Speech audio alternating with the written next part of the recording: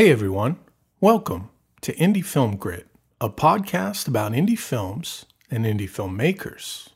I am your host, Timothy Patrick, but you can call me Tim.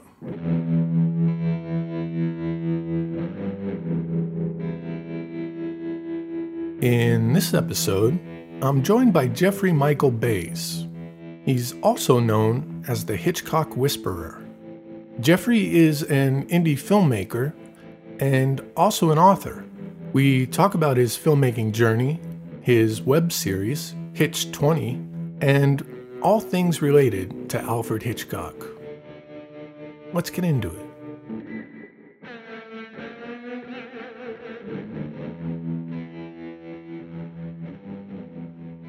And here we are with Jeffrey Michael Bays. Jeffrey, thanks for being on the podcast, man. How are you? Hey, I'm good. Thanks for having me. Oh, it's my pleasure, man. So much to talk to you about. I'm excited to talk about all the things you've done in the world of filmmaking. Writing books, making your own films. But before we go too deep into that, could you give us just a little background about yourself, how you got into filmmaking? Well, that goes a long way back. That goes back to, I guess, when I was 10 years old. Nice. Because my parents bought a video camcorder. And this was back when it was VHS. So it was the big cassette. Oh, nice. And I was about 10, and of course that was the thing that I wanted to experiment with, because they weren't using it. For some reason, I don't know, they bought it and then they didn't use it. But so at 10 years old, I was doing like stop motion animation with Legos, and I think Nice. you had done something like that similarly too, didn't you? Yeah, and actually, I call it stop motion, but that's giving me too much credit. But it was an attempt. It was an attempt at stop motion. But that's cool, man. Legos. I was never a big Lego guy, but I've stepped on tons of them.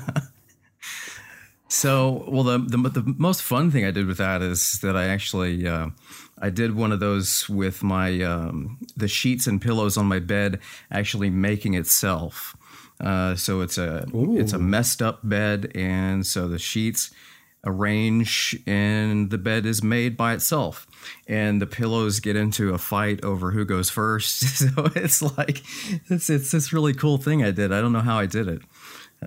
That's great. So early on, I was all into special effects and trying to do tricks with the camera, and at one point I was doing, because I was really big into Star Trek at the time, so I was trying to do the transporter beam. Ooh, that's ambitious. Yeah, and didn't have a dissolve feature, so because this is way back in just a Panasonic VHS camcorder. But yeah, I mean, so I was doing the transporter effect and realized, because I had to make it was cuts, so you cut to the what I had was some kind of a kitchen Tupperware thing with sparkles in it with water. And so I'd stir it up and then put it in front of the camera, press record, and then stop, and then take it away. And so then it would cut to, the nothingness. And so I realized that the way to make that seem more fluid is to use sound. So using the music of the transporter beam sound for all three takes. Now, how'd you figure out the sparkles in the water? Because, well, that's amazing. Because I had seen that on TV, because they had a behind the scenes of the Next Generation Star Trek show. And that's how they did it. So, of course, I had to try it out. So That's awesome and ambitious. And was the younger self impressed with himself? Yeah, I probably not. I didn't see it as a big deal, Yeah. It's just, something to have fun with. And at the same time, I was doing things on audio cassette too, because I did a lot of voices, and I was doing radio parodies when I was, around that age, like 12, 13. And so I did a lot of audio cassette stuff too. So while most kids were out playing, playing baseball in the summer, I was at home with a cassette recorder. I'm with you, man. I mean, often, especially when I'm doing the podcast, I think about, I had a 2-tape deck, ghetto blaster, basically, back in the day. And, you could record onto one another. And I would interview Roger Rabbit via a tape of Roger Rabbit talking. I'd set up questions, and then I'd, switch in his answer. Yeah, that's exactly what I was doing. So I was doing call-in shows. Like I would do the voices of the callers, and then I would record those on one tape, and then I would play those back. And then with the pause button, I would, set it up. Yeah. And then I'd be the host, and then I'd react to the calls. Oh, that's fantastic. I love it. Yeah. So after your radio career, where did you head from there?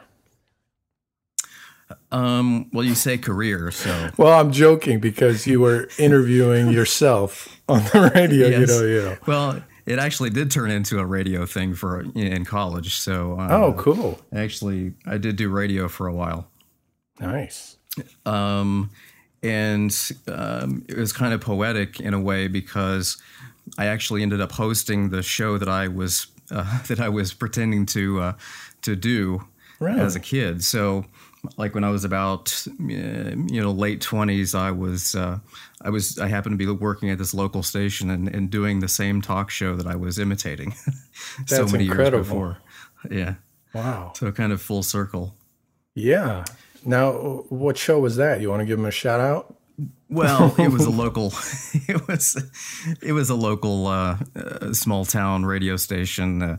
It was they called it Swap Shop, where people would call in with items they want to sell. So it was kind of like a classified kind of a thing, classified ads. When was that? Was that in college? That was when I did the show.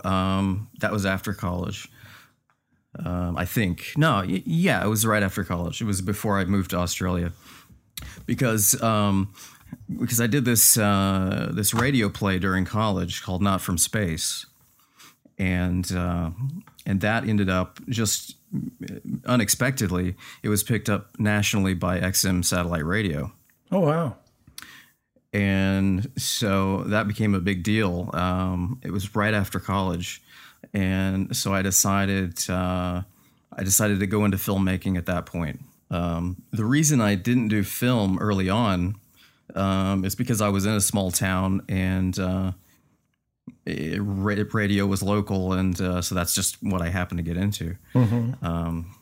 But I still had that drive to get back to the camera and start doing more things. But so you actually. Well, you have your master's in film, is that right?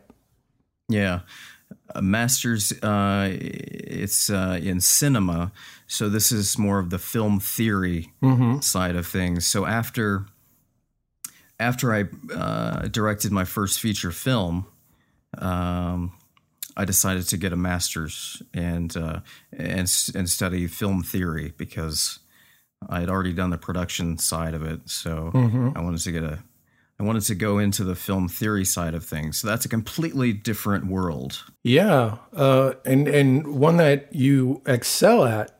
I mean, not many people are called the Hitchcock Whisperer.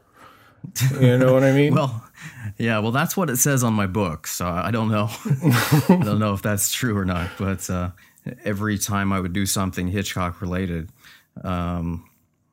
it would get a lot of attention because it turns out that filmmakers really like Hitchcock and really want to know his tricks and how he did things. It started out as a hobby.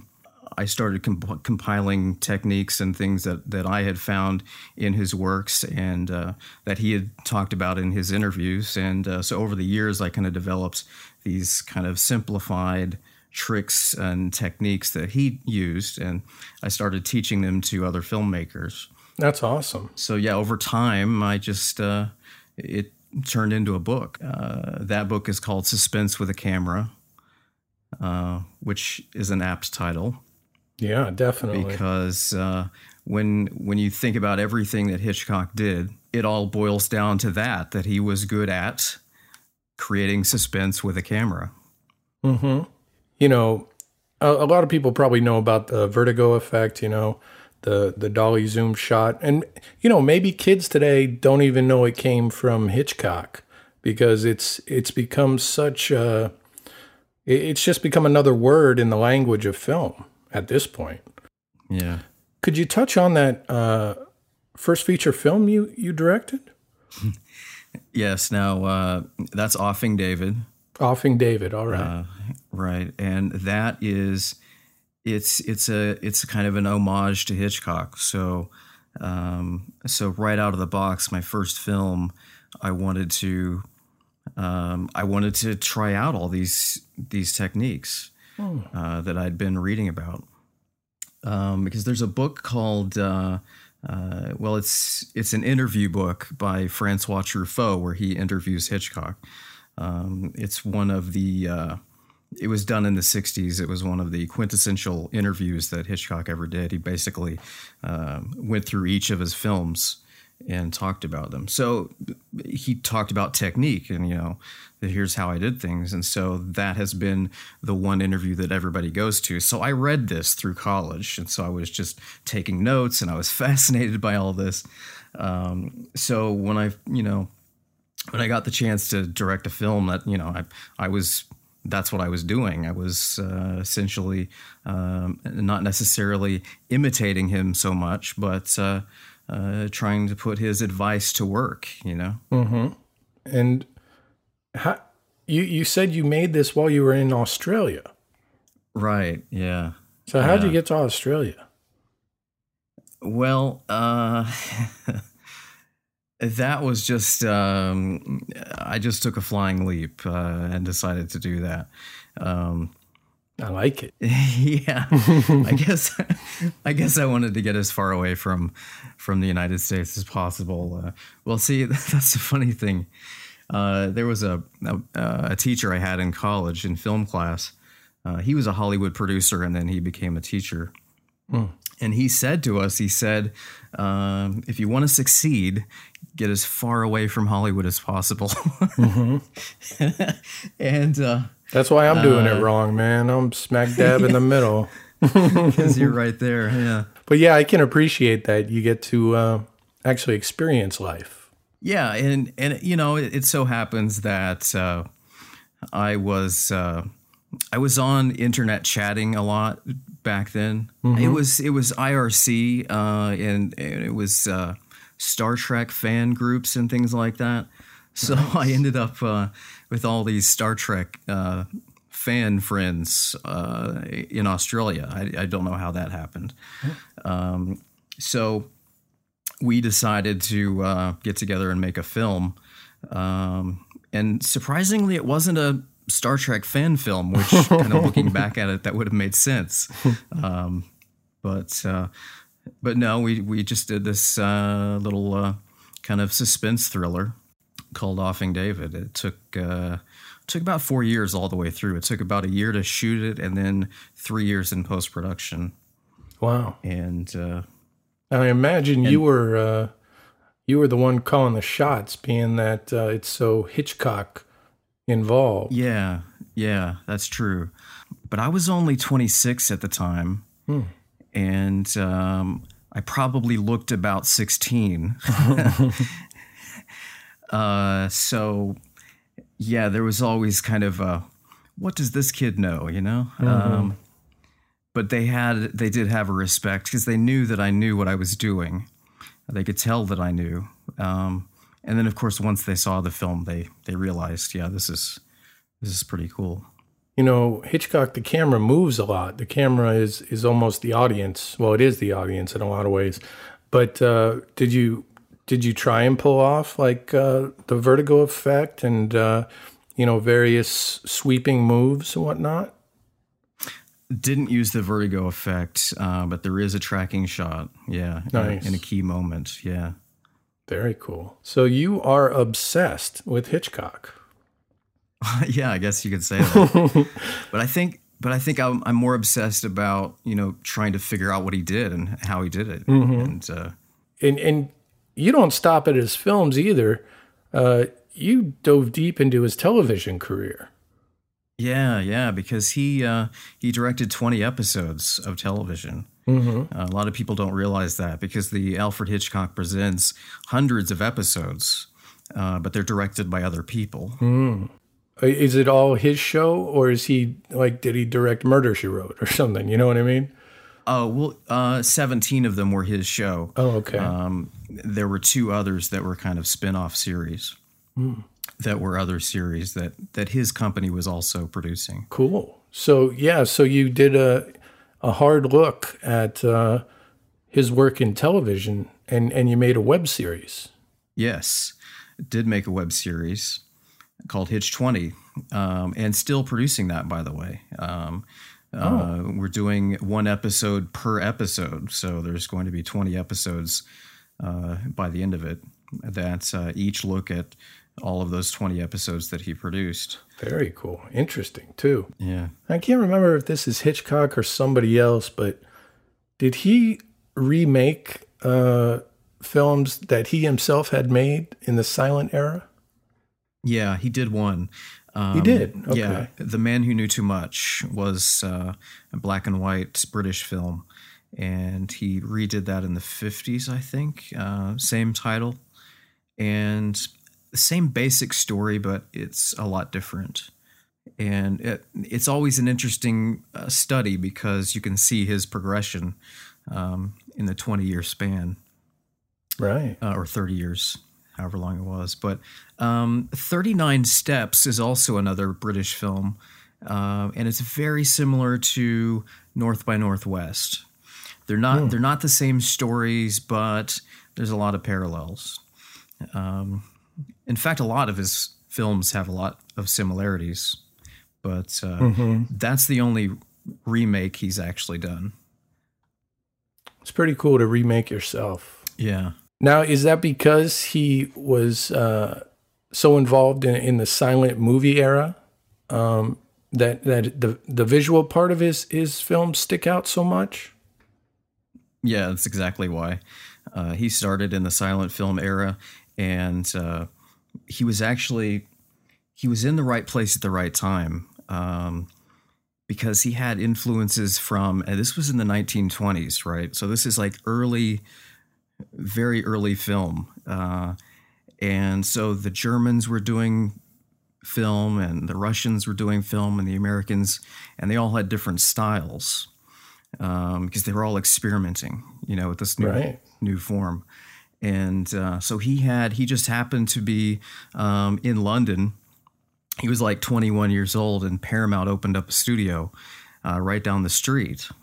Oh, nice. And so he would walk down and watch, and eventually introduced himself and offered to help. And so he ended up getting a job with this film group. And so he learned from the Americans, which at the time they were doing a lot of editing. They were doing close-ups because it was, D.W. Griffin had figured out that you can do cross-cutting and you can do close-ups because a lot of people, I know this sounds strange, but they didn't think that the human mind could actually make sense of a cut to a close-up. Yeah, it's bizarre. They were writing the language of film. Right, exactly, yeah. So editing was super important to Hitchcock from the beginning, it sounds like. Yeah, for sure. And that was before sound came along. So when you start to add sound, he directed the first British film with sound. And so he was experimenting every possible way he could. And his first film, sound film Blackmail, it's really fun to go back and watch that because there's so many experiments with any possible thing you can do with sound. And silence too, by the way. Because movies before that, they had music through the whole film because that's just how they did it in the theater. They would show the silent film, but they would have like a piano player in the cinema to give music to it. And so when sound came along, they stopped that, and the director had control over the music. So Hitchcock was the first to use silence on purpose for dramatic effect. Great. Yeah. Wow. When film switched from silent to talkies, a lot of people think a lot of artistic stuff got lost in the mix because now, it's all about their conversation. But it sounds like Hitchcock took a different direction. Yeah, exactly. He would often say that films, all of a sudden, they decided just to put stage plays on the screen so that you would just put a camera on the stage and film it. And it was all about dialogue at that point. And he was always, he was all about telling a story despite the dialogue, so that sometimes even what is said really means nothing. He once said that it was like dialogue should be treated as just sound coming out of people's mouths because that's how important it is, right? And the cool thing about that is that that's what makes it universal. That's what cinematic storytelling, it can touch any culture. You don't have to understand the language. Well, there's always mischief going on, it seems, around the corner somewhere when it comes to Hitchcock films, or, even if, well, that's what I want to ask you about. Even when characters on the screen don't know what's happening, but he fills us in. Was anybody else doing that at the time? Well, I don't know that it was a common feature of films. I'm not claiming that he invented that. He figured out that the more information you give the audience early on, the more suspense they'll feel because they have more knowledge than the characters do. So he called that the bomb theory. And he always used the example of if you have two people talking in a restaurant, and you put a bomb under the table and they don't know about it, but you show the audience, you pan the camera down to the bomb, you see the wires or whatever. So the audience knows it's there, but nobody on the screen knows it's there. So they just keep talking about, trivial stuff, Yeah, that's great. So the audience is built up into this expectation that this bomb is going to go off. And so it kind of it activates this kind of instinct that we should, reach in and save them, right, as the audience. But we can't do that, of course.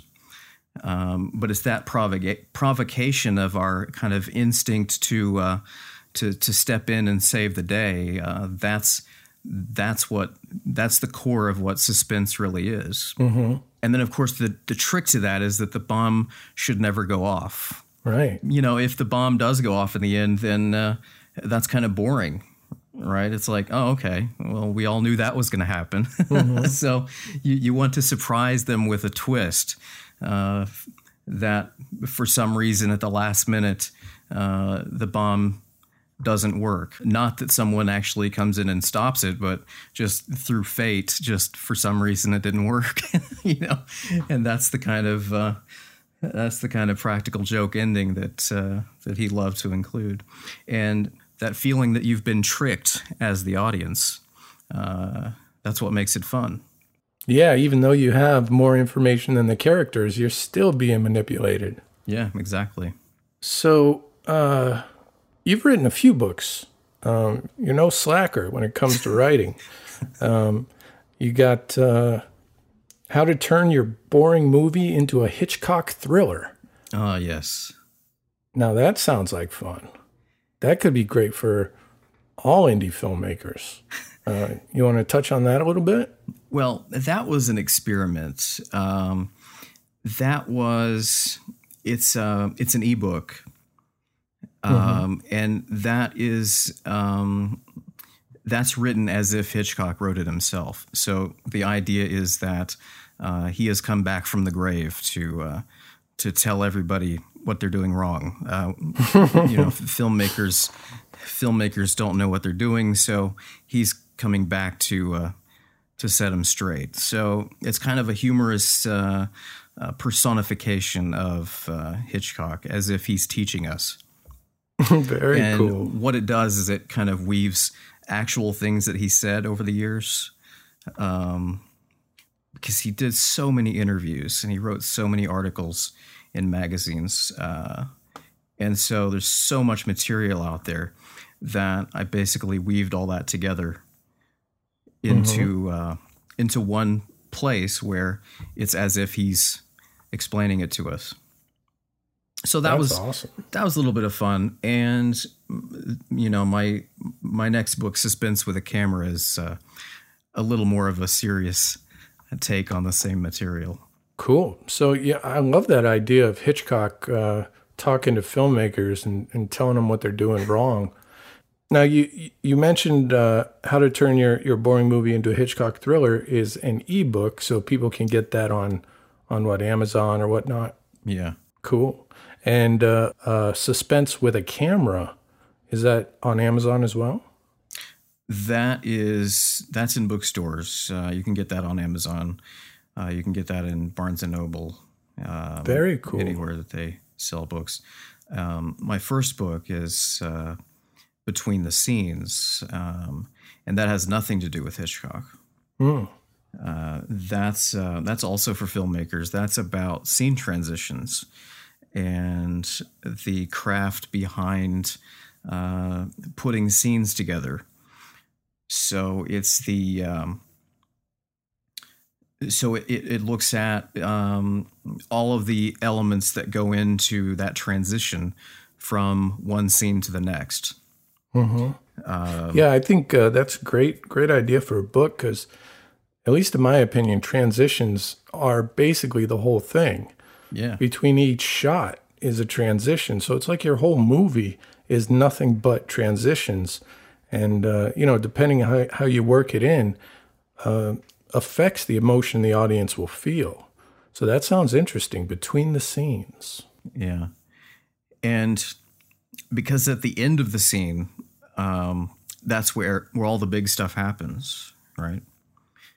That's where something big has just happened and people are freaking out about it, and they decide to do something next. That all happens at the end of the scene. So the question is, how long do you stay with that? When do you cut away to the next scene? Right. And do you put anything between those two scenes? Do you show that character get into a car and drive to the next scene, or do you just cut straight to the next scene? So those are the kind of decisions that I explore in that book, and that was That's based interesting. That was based on my master's thesis. Oh, so well, I like it, man. I got to check that one out. Yeah, because it's like you notice it sometimes if there's like a really emotional scene or something. Sometimes all they can do is cut to black for a few seconds. That's the only way to sort of cleanse the palette without affecting that earlier scene. yeah. So I'm definitely fascinated with transitions. I got to check that one out. Yeah, the cut to black is that's pretty much the most basic, aside from the cut. Well, yeah, the cut to black is I think it's cheap, to be honest. A rookie thing is to always fade to black or whatnot, right? But because you see that in a lot of student films, right? But when it's kind of like that hard cut to black for 1 or 2 seconds longer than it should be, it just lets the audience reset. You don't see it all the time, and I don't really like it. Well, but, it stops momentum for one thing. Exactly. Yeah. That's great, man. You are a busy man, and not just writing and filmmaking, but You mentioned a little bit, I think, you teach as well. You go in and instruct people.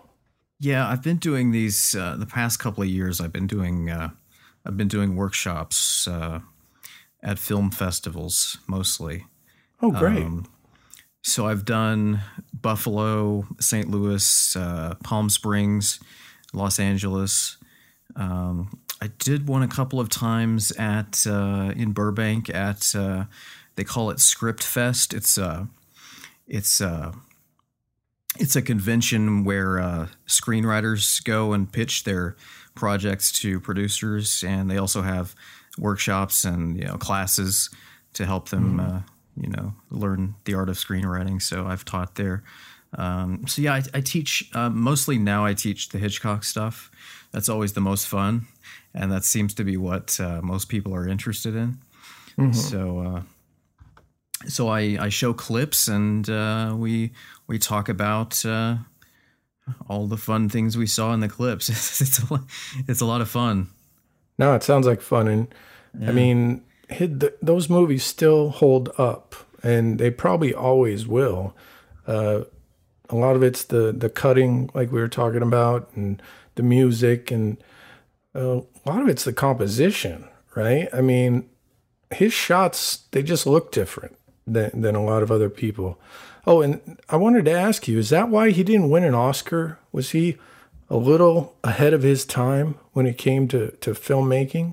Yeah, well, I think a lot of that has to do with he was perceived as kind of an entertainer, and they didn't take him seriously, especially when he was on television, because he did He was a caricature of himself. Right, yeah. Exactly. And that was part of his branding. And those stories are somewhat comedic anyway. But there is something about his style. They saw it as it wasn't serious filmmaking.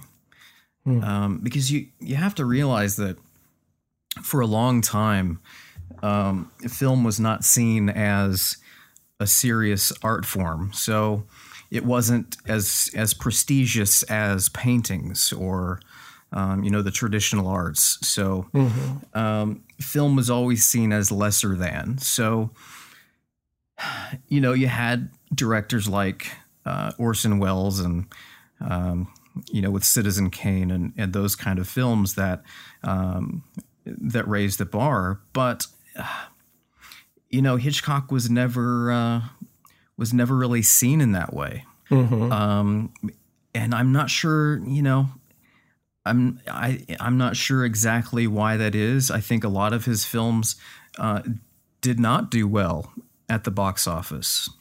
Oh, really? Is that right? Yeah. It wasn't until later on that a lot of these films were actually, because Vertigo itself, I think, was disliked by the critics, and I don't think it did very well. But of course, now Vertigo is thought to be one of the best. So yeah, I think it may be that he was ahead of his time. It may be that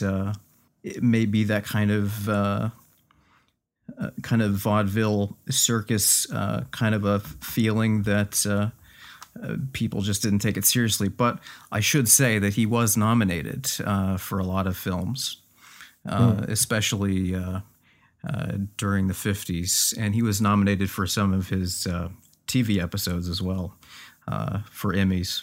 So while he didn't actually win, he was nominated. Well, at least he got nominated, I guess. Yeah. But yeah, there is kind of I don't want to say a Disney vibe to his work. Yeah, that's interesting. Yeah. Completely inaccurate, but I think it gets close to there's a playfulness in his films. Yeah. And I like how you say he was like a ringleader in a circus. You could almost see him with the hat on and the red and the red jacket. But even Psycho, I mean, that was his most popular film, and that was kind of seen as kind of like a carnival act. It was a haunted house, right? Right. And back then they weren't doing that, That was too silly, Let me ask you about another thing about Hitchcock, because a lot of people give directors a lot of flack for making cameos, Tarantino especially. How do you feel about Hitchcock? Doesn't he cameo a lot in his work? Yeah, he cameoed in pretty much every film he did. That's great. And that's 50. That's 50 films. So that's a lot of cameos. And what was he doing? And did he piss off the establishment that way, or was it? I don't know. For some reason, I feel like he's doing it just to maybe it was his critics. That was a publicity trick that he did early on to get people talking in the newspapers. And it was actually to the point that they would be talking more about him than they would be about the actors. And that was unheard of at the time. You've got all these stars in the movies, and everybody's talking about the director. And that's because of his cameos. And it was like a game of hide and seek. That was his way of, that was branding. That was definitely branding. That was an extension of his, his silhouette. But it was also a way of, it was kind of a wink and a nod to the audience, because when you watch his films, it's not a passive experience. It's almost like a game that he has set up, so that he's up there on the screen and he's arranging all of these, these tricks and practical jokes. And as the audience, we are kind of in on it. So it's a game with the audience. So it's kind of like it brings his personality into the movie. So you feel his presence behind the camera. So even today, you watch a Hitchcock film and you can still feel that. You can feel his sense of humor behind the camera. And that's what those cameos were all about. Did he speak much? Did he have did he talk in the film cameos? No, it was all silent. Kind of. It was almost like he was. He knew he was being watched, so it was. He had this look on his face, like he knew that we could see him. So it was like he was aware that we could see him, and it was kind of like he wasn't actually in the movie. He was just kind of in this space all of his own.